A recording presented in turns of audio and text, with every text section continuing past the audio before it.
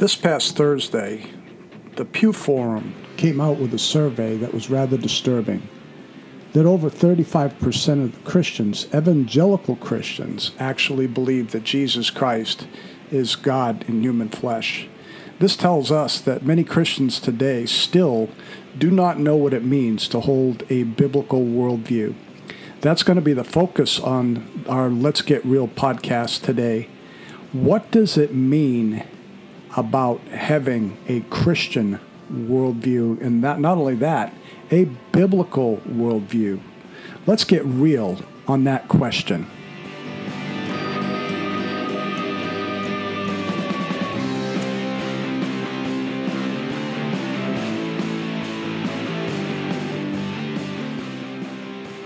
And you are listening to the Let's Get Real podcast with Rob Lundberg. Thank you for tuning in this week. This is Labor Day weekend. And there was a survey that came out this past Thursday that was rather troubling. And I'm looking for a way to collect the data and looking for a way to be able to present this. But let me just give you the general gist. And it said that 35%, according to the survey, this is the Pew Forum, which is one of those survey groups like Barna and Lifeway that are out there that do theology quizzes or theology surveys every 2 years. And what they found out was rather disturbing.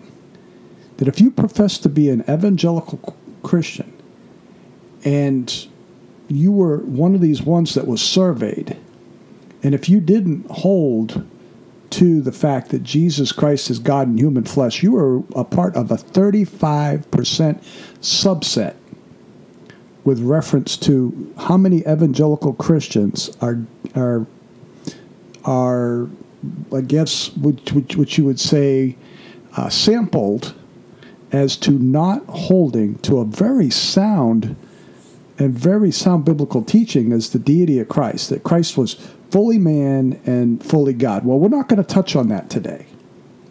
As much as I would like to, I did not have the setup for it, and I pulled down the survey, but I'm hoping to present that to you next week when we come back. But what I want to deal with today, with everything that is going on in our culture, and understanding the issues of our day, even equally, if not yet more disturbing, is the fact that many Christians today, or professing Christians, do not hold a biblical worldview. Now, Rob, how could you say something like that? Well, I'll tell you how I can. When you have people today supporting social groups that have a Marxist-centered worldview, and then not only that, one of those social groups actually not only holds to a Marxist worldview, but they also hold to an occultic worldview through ancestral African worship, where they go and they pray with summoning up this goddess or god called Waukesha. Now, there are Christians that are going and jumping on this bandwagon, whether they realize this or not. But what I want to do today, in the moments that we have, is focus on what it means to have a Christian or biblical worldview. Now, you've heard me share some things in the past shows, even with the Real Issue podcast, until we changed the name to Let's Get Real with Rob Lundberg podcast. Now, nevertheless, repetition is always a good teacher. But when it comes to a worldview, you have a worldview whether you realize it or not. And if you're a professing Christian, the question is whether or not now you have a biblical worldview. So what I want to do today is I want to be proactive, I guess, non-judgmental, but I want to present to you some things today with reference to a Christian worldview, as far as, the essentials of what it means to hold to a Christian worldview. You could say you're a Christian. I can say I'm a Christian.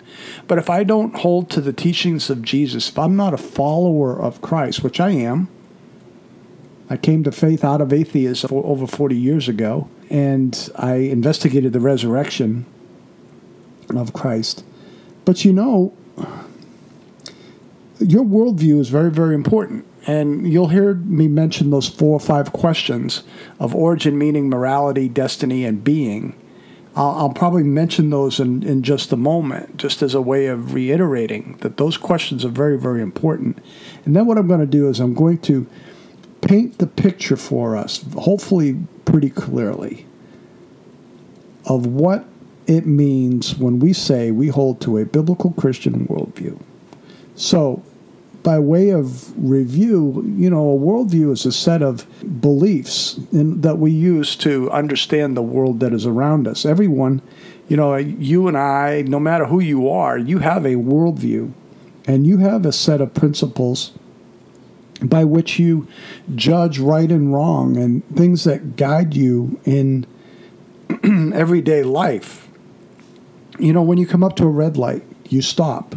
When you go at a green light, you leave a tip for the waiter or the waitress, and you try to color coordinate your clothes.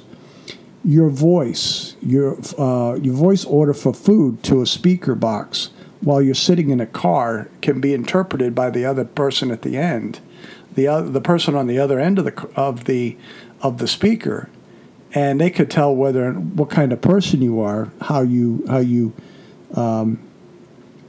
order your food. And not only that,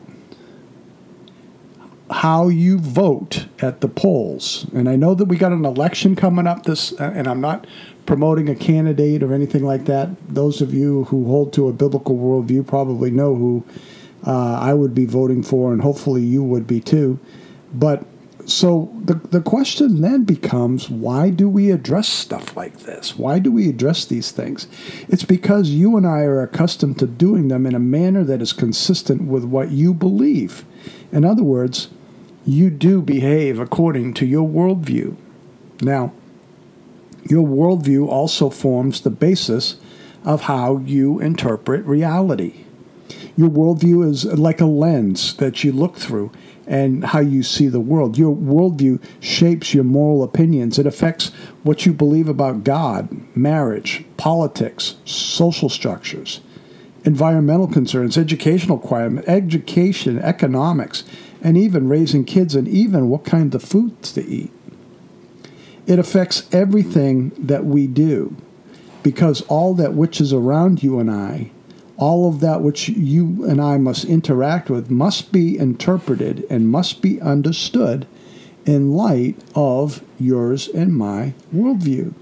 Now, the Barna Group is a research group. It's a Christian research group. It's a polling group. And a while back, they did a survey where they said about half of all adults claim that they make their moral choices on the basis of specific principles or standard in which they believe.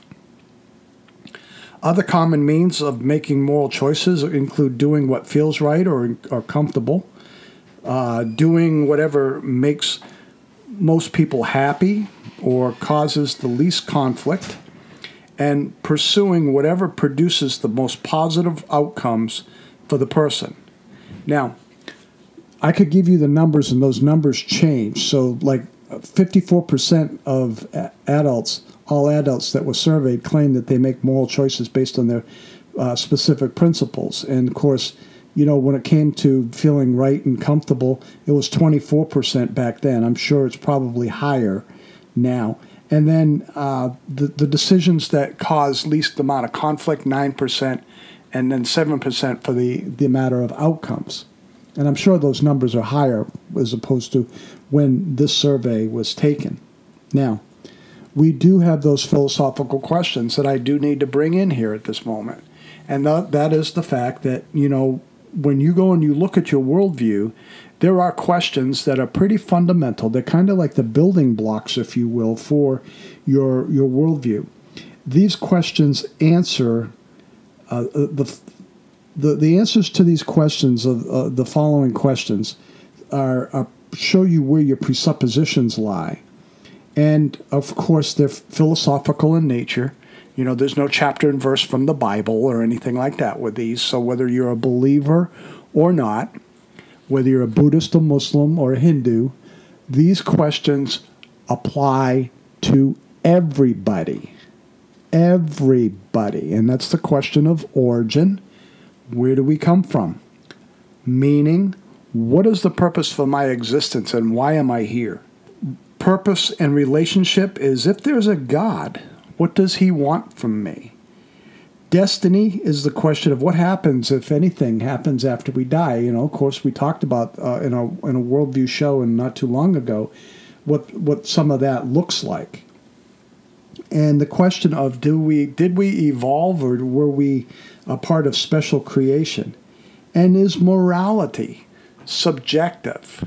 So you have origin, meaning morality, destiny, and then the question of whether or not what we believe about the beginnings, and whether or not there's a God, and what is our purpose for our existence, and all of these things, how we relate to others. All of these things are very, very important. And as you answer these questions, then we're going to be able to determine our worldview based on, or our worldview, let me put it this way, our worldview will be determined or will be reflected in the answers and how we give the answers to some of these questions. Do you think like homosexuality is a sin or just an alternative lifestyle? Is abortion right or wrong, or is it a woman's choice or right? Should capital punishment be allowed or abolished? And where should more energy be directed? Either protecting the seals and whales or cutting down trees to build homes? Should people be drafted into the military? Do you vote Republican, Democrat, nonpartisan, or something else, or do you not vote at all? Do you think that democracy is a better system than, say, like communism or socialism? Should prostitution be legitimate business practice? Should we legalize marijuana, which, of course, we know that some of the places in our country are already doing this. So we're seeing some of these things even right now. Should we legalize marijuana and other such drugs? And should marriage be defined as occurring between one man and one woman for life? Whether you realize it or not, your answers to those questions are also going to be shown in your behavior and in your beliefs. You behave according to what you believe, whether we realize this or not what we don't believe. Now, I don't think there's anybody out there that will behave and make a choice based on what they don't believe. It just doesn't make sense. I can recall having conversations with atheists who say that, they have a lack of belief, but they believe that. They don't believe or disbelieve in God is what they're trying to say, yet when I try and defend the Bible as being true, or the Christian God is the only God, they start to go sidewards and attack my arguments in order to disprove God's existence, which, by the way, they can't. None of their arguments are solid, and of course, they know that. We know that. And of course, it is inconsistent to say that you lack belief in something and then behave as though you deny the existence of that belief. And without admitting it, their worldview didn't lack belief about God. It denied God. And there's no getting around it. Different worldviews do affect behavior, whether or not someone is aware of it. Now, since I've already mentioned atheism, let's look at that perspective for a moment of how would an atheist answer the philosophical questions such as, how did we get here? An atheist would say that we may have evolved from lower primates. Of course, he would deny that God exists, and he would probably say that after we die, that, we cease to exist. We just become worm compost or something like that. And since there's no absolute God, morals would not be absolute. Instead, they would be based on, say, like one's personal preference or whatever that works in society. The Christian, on the other hand, would answer the questions differently by saying that a Christian would say that God created us and created us in his image and his likeness and put us in the world for a purpose. That purpose is to bring glory to God and to exercise proper and responsible dominion over creation. A Christian would also say that when we die, we either end up in heaven or hell, or, of course, a Christian would also deny we arrived here via evolution, and would also deny that morals are subjective. By the way, when we talk about evolution, the numbers for evolution are seen by some folks from the Discovery Institute, Stephen Meyer, David Berlinski, and David Gelentner, who's a mathematician. David Gelentner wrote an article and essay that's also talked about on YouTube by the Hoover Institution. And these three men, a theist, an atheist, or an agnostic, and an atheist mathematician, are now saying that Darwin's worldview is not lining up with reality. So you can catch that on YouTube. I'm not going to put that on there, but if you do listen to the show, just look at Meyer, Berlinski, and Gelentner and talk about Darwin's mathematics not lining up. You'll find it not a problem. So now, here comes the fun part. What are the elements of a biblical Christian worldview? You know, Christianity is unique in that it's not so much of a religion as much as it is a personal relationship with the living Jesus Christ who rose from the dead. Now, if you have a question on that, you can go to my show on the resurrection last Easter, right around Easter time. But Christianity teaches a set of beliefs that form the basics of a Christian's worldview.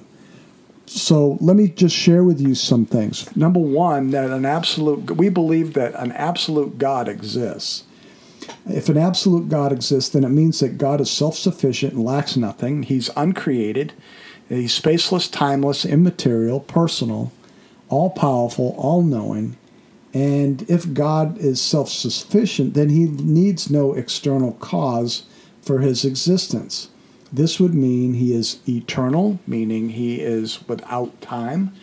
He's not timeless, but he's without time, eternal. That's what the Latin is of that. And if he's eternal, then God doesn't change. God also, secondly, created the universe. And if God created the universe, then he's all-powerful. And since it is obvious, this obviously takes a great deal of power to create the universe. This would also mean that God is separate from the creation and not part of the created order. From the previous point that I mentioned to you about God's existence, this is where we see that God is absolute and unchanging. We could see that God's nature would be reflected in the created order, as a painter leaves a part of himself, not leaving himself, that would be pantheism, but he leaves a part of himself on the canvas. So God reveals himself in the creation. Creation is therefore ordered, it's predictable, and dependable. This would mean that when Christians look into creation, they would expect to find a predictable, regular, and testable world. Now, the next one, thirdly, that man is created in God's image. And the fact that if man is created in God's image, then humanity doesn't matter. Red, yellow, black, white, green, chartreuse, it does not matter. All humanity is sacred. And this means that God, who is rational and intelligent, has impressed his image on the hearts and soul of human beings. Therefore, people can be rational and turn their attention towards the world, and since they believe that the universe reflects God's creative nature, they can have confidence to look into creation and expect not chaos, but order. They also can expect that since they are made in the image of God, they have the ability to unlock the secrets through good science, not junk science. They could unlock the secrets of the universe. By the way, speaking of science, I love science. I think science is great. But I want to let you know I don't believe that science says anything, but scientists do. And that is a contemporary crack at some things that are going on even up 45 minutes up the road in D.C. So getting back, before I digress any, if man is created in God's image, then all people are worthy of respect and honor because their lives are sacred. You know, this whole Black Lives Matter thing, I was referring to that as a social movement that's rooted in Marxism and into African ancestor worship. That's occultism, summoning the dead. Now, I want to let you know, I believe the statement is true that Black Lives Matter. I just do not agree, and I'm going out on the limb here and telling you that I do not agree with the movement, though I agree with the statement. So when I say that man is created in God's image, and that when all people are worthy of respect and honor, this would mean that when a new life is formed in the womb, it is human from the time of conception, and therefore I believe that abortion or termination of that pregnancy is also wrong. Let me also say that if we are created in God's image, then we did not evolve from lower primates. This would also mean that we have purpose, and we're not merely the result of random development through evolution that is supposedly guided by natural selection. Now, natural selection can be also seen from a theistic context, but I'm not going to get into that today. But for our talk today here, natural selection works on the theory of the survival of the fittest. People call that adaptation. And this would have a very harmful effect on society today if survival of the fittest is transferred into a moral principle.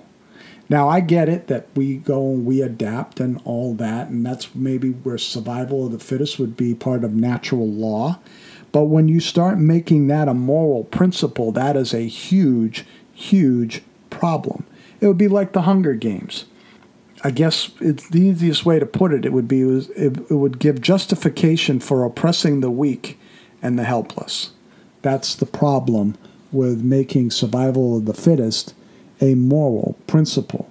Let me move on and say that man was given dominion over creation by God, and this means that all aspects of the created order on earth are to be governed by man according to how God has revealed himself and his will for us in the sacred scriptures known as the Bible. So when you talk about things like politics, medicine, art, ecology, society, economics, exploration, philosophy, mathematics, education, and so on, all fall under the domain of human responsibility, and that should be considered realms for man to control under the wisdom of God and direction of God's revelation. And of course, God's revelation is known as the Bible. I'll get to more of that later. But see, one of the things we need to understand that because of all of this, because of what we're seeing today, we're also seeing man as fallen. The fall of mankind through our ancient father Adam tells us that the very heart of every one of us has a predisposition towards sin. Sin is rebellion against God. It is a reflection of our nature, our nature against God, and therefore it is rebellion against that which is good. Sin has not only affected man's soul and body, but has also affected his mind. And therefore, the Christian worldview would say that even at man's best reasoning is touched by sin, cannot be perfect. Furthermore, since man is sinful and his heart's intentions are predisposed toward wickedness, we can conclude that those in power are highly susceptible to corruption. Therefore, governmental systems should be developed within Christian principles in mind to help guard against that. In fact, Christianity did have an influence in the development of the Constitution, the Declaration of Independence, and American government. Our founding fathers developed the judicial, executive, and legislative branches in which are there to exercise a system of checks and balances over each other. Why is this? It is because of the fall of man, and that man has a tendency to gravitate toward that which is corrupt. And of course, I mentioned at the very beginning of our show today that 35% of many evangelical Christians today do not believe that Jesus is God in human flesh. But one of the things about the Christian worldview and a biblical Christian worldview is that Jesus Christ is mankind's only hope for redemption. Because man is fallen, he is in need of rescue from God's righteous condemnation, which is eternal damnation. And also, he is fallen. There is no way that man can by himself redeem himself. And therefore, Jesus, who is God in human flesh, died for us and rose from the dead, conquering sin, death, and hell. We receive his righteousness and forgiveness by faith. This basic theological truth means that Christians should be then sharing the good news, preaching the good news, proclaiming the good news, conversing the good news of God's redemption in Christ to all the world. And therefore, one of the most basic Christian principles today is promoting Christ by means by which we are made right with God. And of course, where do we find all that? Well, we don't find that in our own moral system. We find that in the fact that the Bible is the Word of God. And I'm going to close with this point of our show when we talk about the Bible, and then we'll wrap it up. Actually, I got one more thing after that. Of course, I've already mentioned the Bible, but the Bible is inspired. It is without error. It is the inerrant Word of God. From the Bible, we derive truths by which we can govern our lives. It is from the Bible that we learn about God himself, his created order.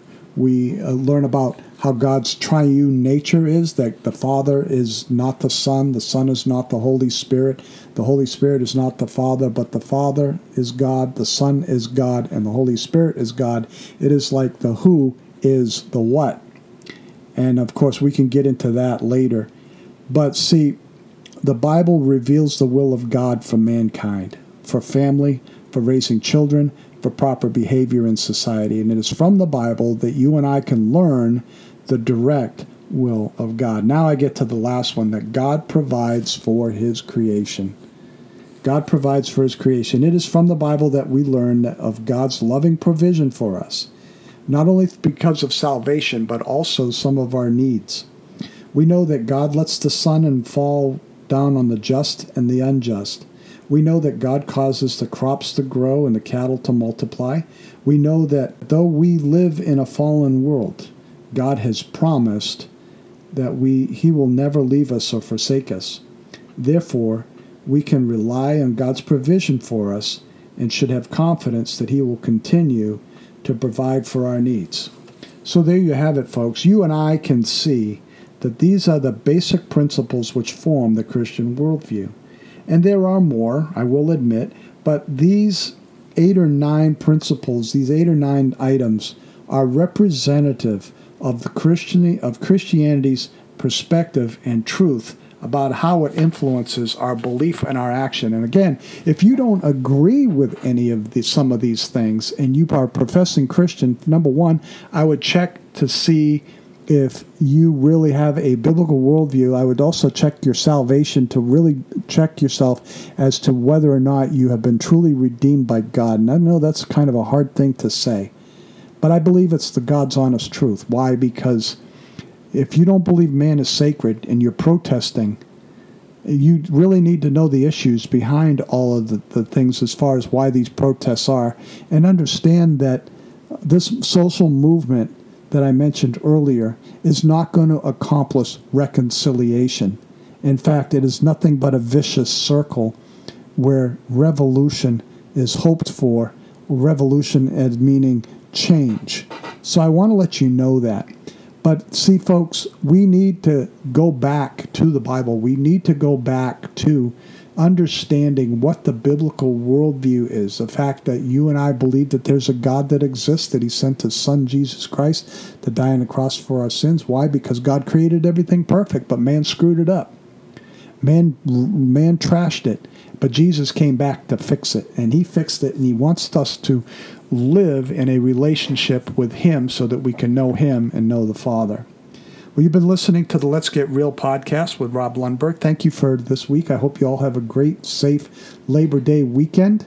And as you go out, as you interact with family, maybe around the cookout, and you have this podcast, share it with your family members. And also, if you would like to support us, we will have a link on RobLundbergApologetics.com in the not-too-distant future where you can help us be able to get more equipment to do better podcasting, do videoing, and provide you with resources that you can take with you and use maybe in a teaching scenario as well. Our goal is to equip you so that you can equip yourself and multiply yourself in others' lives so that you can train them and help them engage the culture in which they live. So until next week, this is Rob Lundberg from the Real Issue Apologetics Ministry and the Let's Get Real podcast and Let's Get Real YouTube channel. As you go out this week, go out and give them heaven, and we'll be back with you next week. Lord bless.